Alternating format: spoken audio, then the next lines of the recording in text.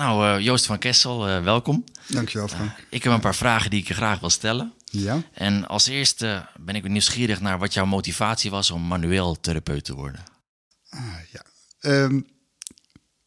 Ik ben begonnen met studeren in Utrecht aan de universiteit. Scheikunde. Maar toen ik daar zat, toen dacht ik, nee, hier word ik echt niet gelukkig van.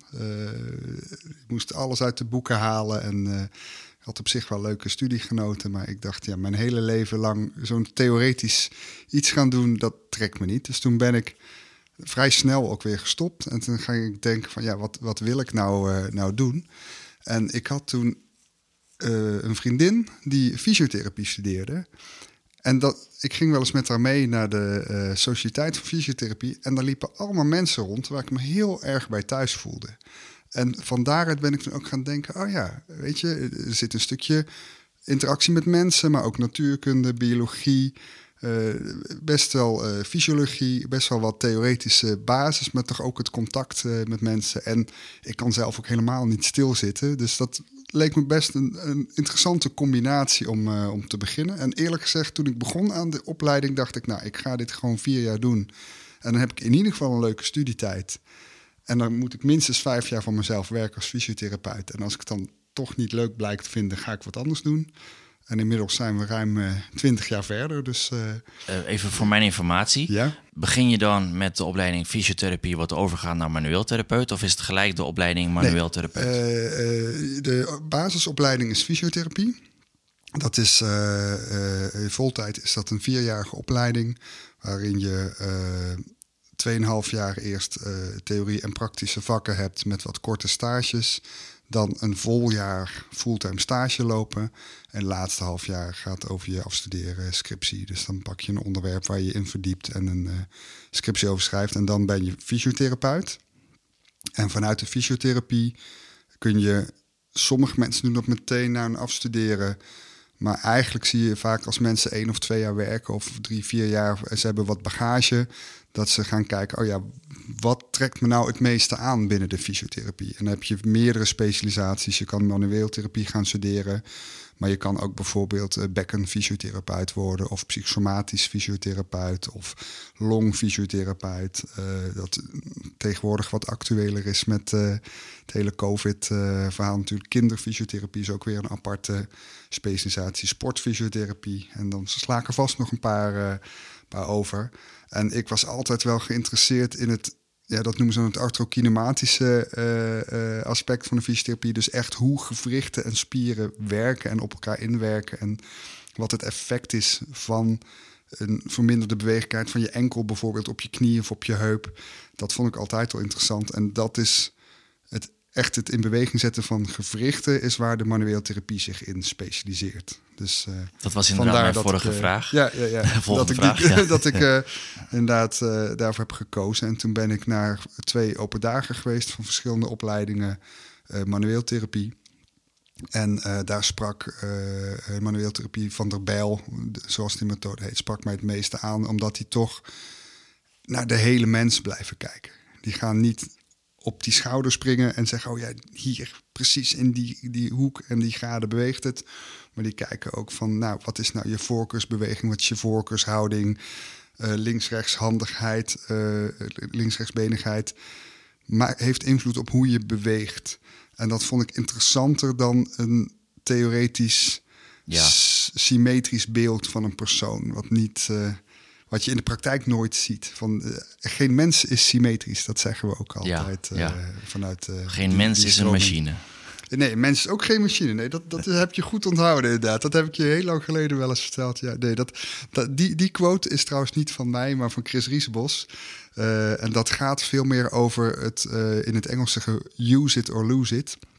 Een lichaam van een mens blijft zich vernieuwen door wat je ervan vraagt. En dat kennen we allemaal uit sportschool. Als jij je spieren flink gaat belasten en zorgt voor voldoende rust en voldoende voedingsstoffen, dan gaat die spier groeien. Ga je 2 weken op bed liggen omdat je ziek bent of lamlendig, dan verdwijnen die spieren weer. Ja. Terwijl een machine, als je die belast, die slijt. Maar mensen slijten niet. Juist door beweging word je sterker. En dat is ook vaak een misperceptie als we het bijvoorbeeld hebben over artrose. Dan heb je het over kraakbeen. Dan wordt gezegd, oh ja, mijn knieën zijn versleten. Nee, je kraakbeen is onderbelast en daardoor minder sterk geworden. Onderbelast? Ja, want je ziet juist bijvoorbeeld als iemand langdurig in de gips zit. Ik noem maar een voorbeeld. Je hebt je elleboog gebroken en je zit heel mooi in die hoek van 90 graden. Dat heb je vast wel eens gezien met de mitellen. Ja. Als je dan 6 weken je elleboog niet hebt bewogen, dan zie je artrose. Dat hebben ze inzichtelijk gemaakt in allerlei dierproeven in het verleden ook wel eens. Met konijntjes en zo. Ja, en dan bij een gezond lichaam, als je dan weer op een normale manier gaat bewegen, wordt dat kraakbeen weer belast. En sterkt het weer aan. En dan ga je weer normaal functioneren. Oké. Nog even inhakend op wat je net zei. Ja. Het mobiliseren van gewrichten. Ja. Is dat de manier waarop een manueel therapeut zich onderscheidt van een fysiotherapeut? Ja, misschien is onderscheiden een te groot woord. Want ook als fysiotherapeut in je basisopleiding leer je al mobiliserende technieken. Ja. Alleen wat de manueel therapieopleiding doet, die richt zich daarop en werkt dat nog dieper uit. En gaat daar nog verder op in. En leer je weer andere technieken daarbij. En dan met een holistische aanpak. Dan alleen de fysiotherapie.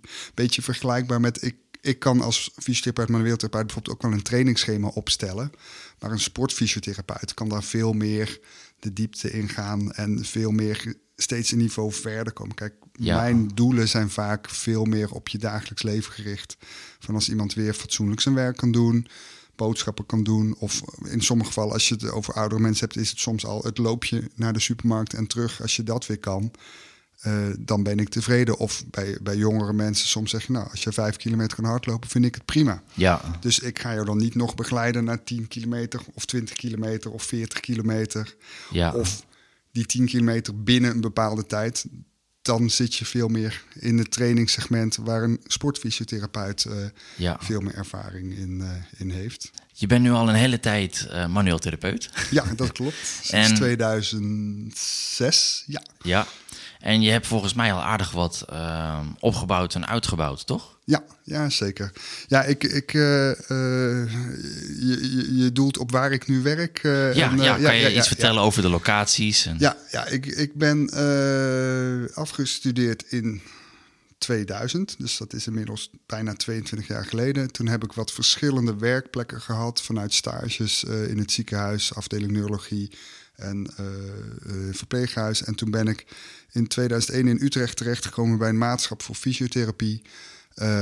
Waar op dat moment een maatschapsdeel te koop stond. En dat was ook even een voor beetje... mij, wat is een maatschapsdeel? Een maatschap is een samenwerkingsverband. Waarbij je bepaalde kosten deelt en samen verantwoordelijk bent voor de bedrijfsvoering. Ja. En onder andere. En daar zijn we begonnen in de maatschap met 5 fysiotherapeuten. Nou, er is door de loop van de jaren wat wisselingen in gekomen. En uiteindelijk zijn we een hele tijd met 4 en 3 fysiotherapeuten hebben we daar gewerkt.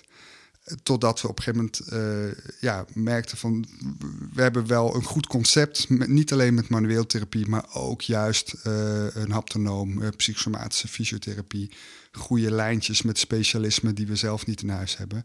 En toen werd het steeds drukker. En toen hebben we ook wat mensen aangenomen. En inmiddels zitten wij nu op een team van 10 mensen op de Weertsingel voor het overgrote deel. Op de Weertsingel in Utrecht. En we hebben daarnaast sinds een jaar of 8 à 10... ook verschillende kleinere locaties in sportscholen... in een samenwerking met Fit for Free en met Basic Fit... zodat we onze trainingsmogelijkheden wat meer hebben kunnen uitbreiden. En die zitten op verschillende plekken in Utrecht... Oude-Noord, Transwijk en Kanaleneiland. Maar onze basis is nog steeds samen met de huisartsen op de Weertsingel... waar eigenlijk alle therapeuten wel minstens een dagdeel aanwezig zijn. Nou hoorde ik je een hele tijd terug ook praten over dry needling. Ja, dat is een van de specialismen die we in huis hebben. En dry needling kun je gaan doen ook als een specialisatie binnen de fysiotherapie. Het is niet een op zichzelf staande behandeling. Dat wordt nog wel eens gedacht dat mensen zeggen... oh ja, ik kom voor dry needling. Het is zeg maar een onderdeel van onze toolkit, van onze gereedschapskist. Net zoals dat oefentherapie dat is, massage, oefeningen geven... maar ook kennis van hoe je lichaam herstelt. En dry needling is een methode om met name spieren die wat langer in een spanningspatroon blijven zitten, om daar een herstel uit te lokken, als het ware. Oké, dus het is één tool van een behandeling van een manueel therapeut. Niet zozeer specifiek van een manueel therapeut. Er zijn ook basisfysiotherapeuten die zich hebben bekwaamd in dry needling. Je moet een bepaalde opleiding volgen om het überhaupt te mogen doen. Je mag niet zomaar met naalden in mensen gaan prikken. Sowieso heb je een goede basis van de anatomie als fysiotherapeut, maar daar wordt nog extra nadruk op gelegd, zodat gewoon de risico's die je hebt als je met een naald iemand prikt, dat je daar goed van doordrongen bent. Dat je weet dat je niet in de buurt van slagaders, grote zenuwbanen moet prikken. Dat je niet in organen moet prikken. Ja. Het spreekt allemaal voor zich, maar daar moet vrij secuur natuurlijk in worden gehandeld. Want het hoeft maar 1 keer fout te gaan. En dan heb je natuurlijk een heel groot probleem met je patiënt. Ja.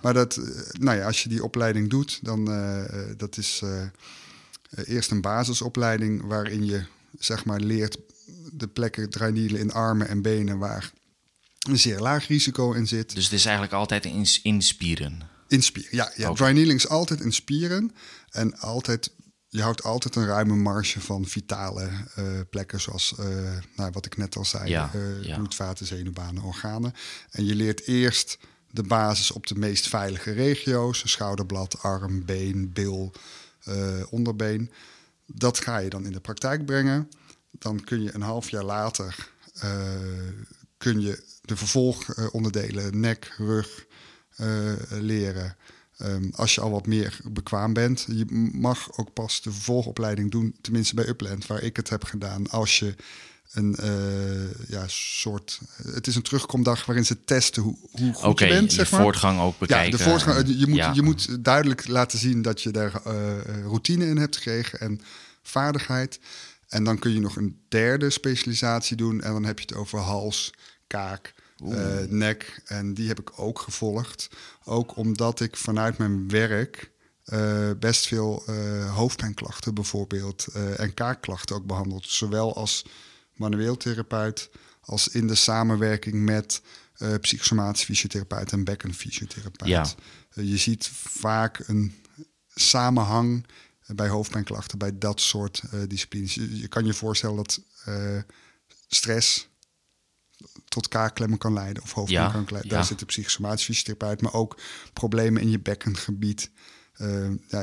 Als je moeilijk kan poepen of plassen, kun je je voorstellen dat een bepaalde spanning in je lijf zet, die ook voor hoofdpijn kan zorgen. En door dat netwerk te hebben met de bekkenfysiotherapeut, psychosomatisch fysiotherapeut en mijn aandeel als manueel therapeut, maar ook met dry needling, kun je heel mooi de verschillende facetten van zo'n klacht aanpakken. Oké, dus het is één tool die je op sommige facetten zou kunnen gebruiken. Ja, precies. En dat moet dan maar net zo kijk, er zijn natuurlijk als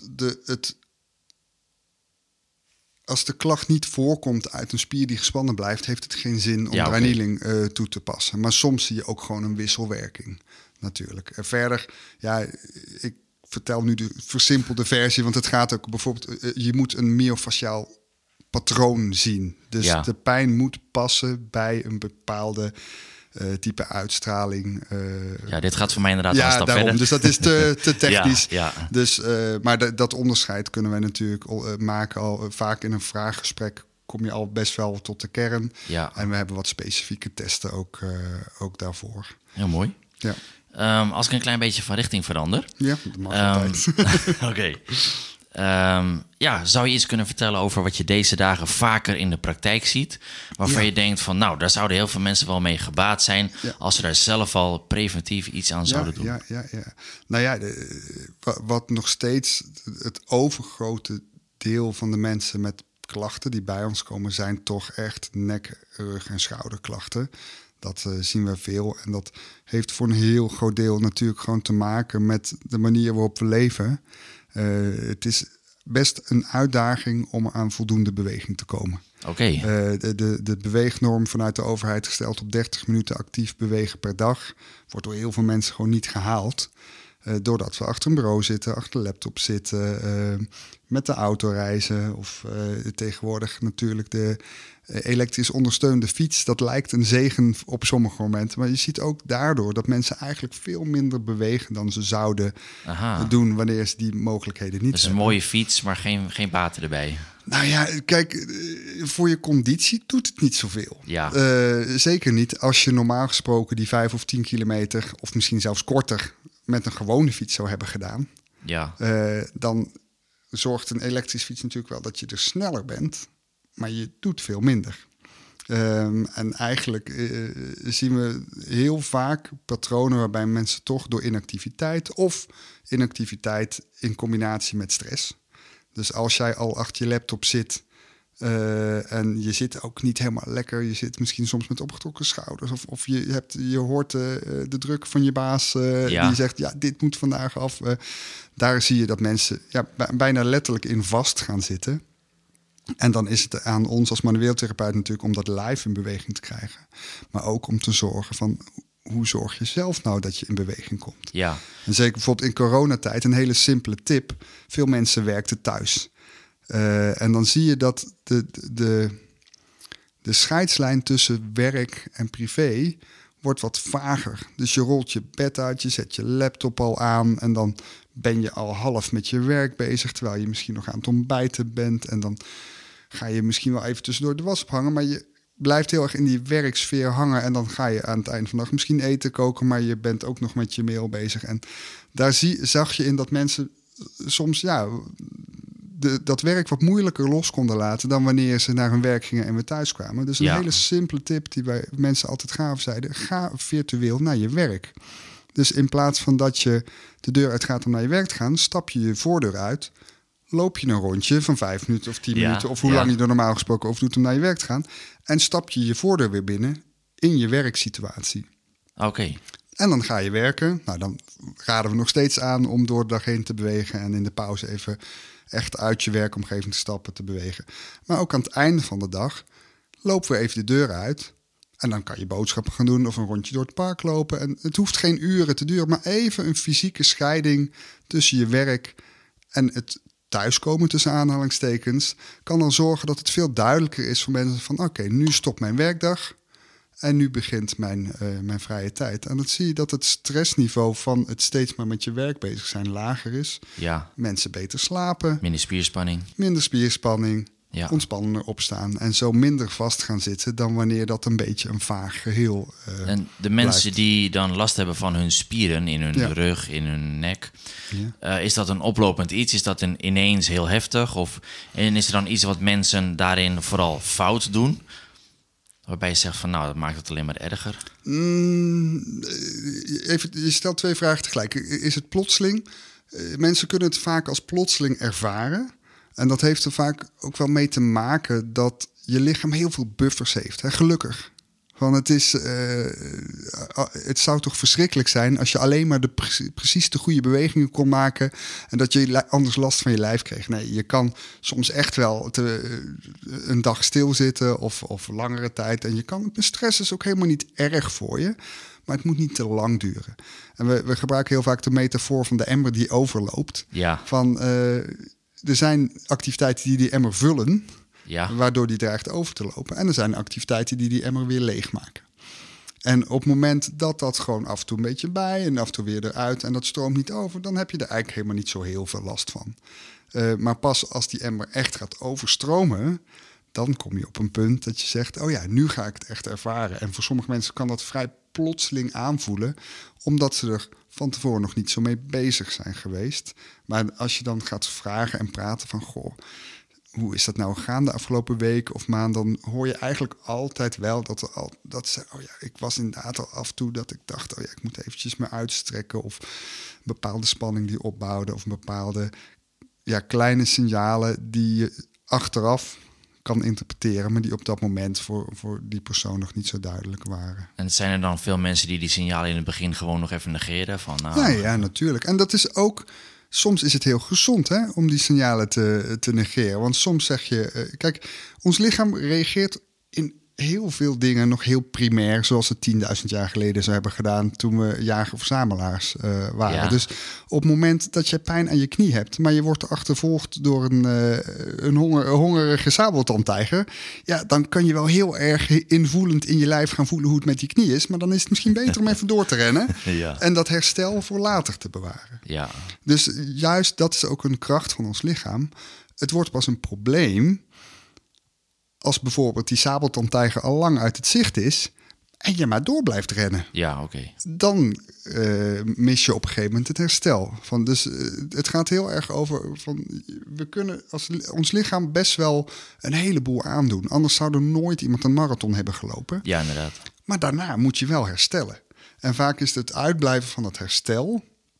waar mensen op een gegeven moment tegenaan lopen. En dan zeggen ze op een gegeven moment... ja, maar als wij een bepaalde gewoonte aankaarten van... nou ja, misschien is het niet zo handig om 8 uur per dag achter je bureau te zitten... en niet te sporten en ongezond te eten.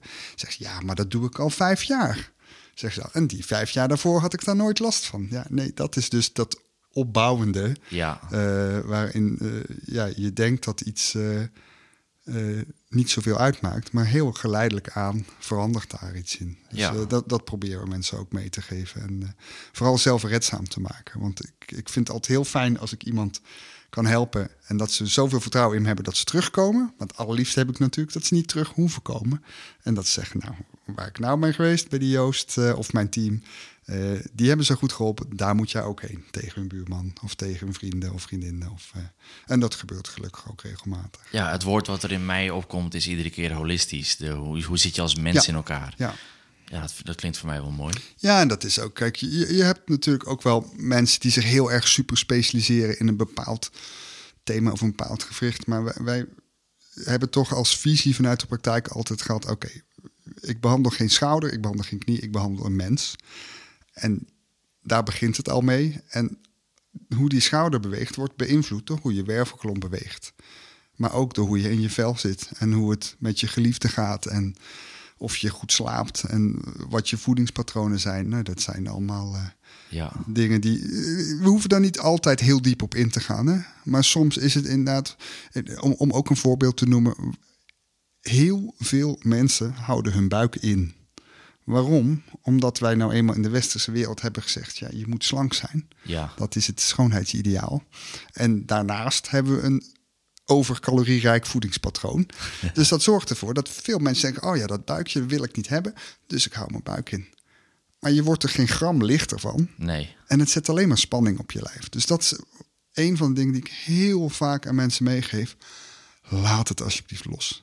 Ja. Als je last hebt van die buik die in je weg zit... nou, dan gaan we kijken of je meer kan bewegen, op een andere manier kan bewegen. Misschien heeft voeding er iets mee te maken. Misschien heeft je nachtrust er iets mee te maken... wat ook een heel belangrijke rol in je spijsvertering speelt.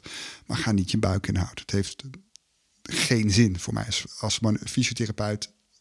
Heeft geen functie. Helemaal duidelijk. Ja, precies. Ja. De laatste vraag. Ja. En dan mag je invullen zoals je wil. Ja. Ik weet dat jij in het verleden aan het dansen bent geweest. Ja. En nou, je bent dan ook manueel therapeut. Ja. Dan ben ik echt benieuwd of jij als manueel therapeut daar profijt van hebt gehad. Dat is een interessante vraag. Daar heb ik nog nooit over nagedacht, Frank. Ik denk het wel. Ik denk dat het... Zeg maar, het helpt natuurlijk... Kijk, je kan mijn vak niet uitoefenen... als je niet makkelijk dicht bij mensen kan komen. Want dat is... Ik zet mensen fysiek in beweging. Tuurlijk, ook met opdrachten. Maar soms pak je iemand ook beet. Zeg, oké, dit is de beweging die ik je wil laten uitvoeren. En dat zou je kunnen vergelijken met dansen, met leiden en volgen. Met beweging aangeven. Dus in die zin... denk ik dat ik daar zeker voordeel van heb. Dat ik veel gedanst heb. En ook veel dans waarbij je inderdaad met een partner danst. Waarbij je dus informatie deelt. Niet zozeer ook wel via taal. Want je bespreekt ook wat je gaat trainen. Maar ook door contact. En zorgen dat je samen beweegt. Meebeweegt. Klinkt dat logisch? Ja. En door dansen heb ik mijn eigen lijf veel beter leren kennen. De mogelijkheden, maar ook de onmogelijkheden van wat ik kan en wat anderen kunnen waar ik intensief mee heb getraind. Dus ik denk zeker dat voor mij een aanvulling is in hoe ik naar een lichaam kijk en hoe ik met mensen samen kan bewegen, inderdaad. Nou, heel mooi. Goeie vraag. Kan je als laatste aangeven dat als mensen benieuwd zijn naar hoe ze een klant van jou kunnen worden, hoe ze jou kunnen bereiken? Het makkelijkste is denk ik om naar onze website te gaan. Dat is www.fysiotherapieweertsingel.nl.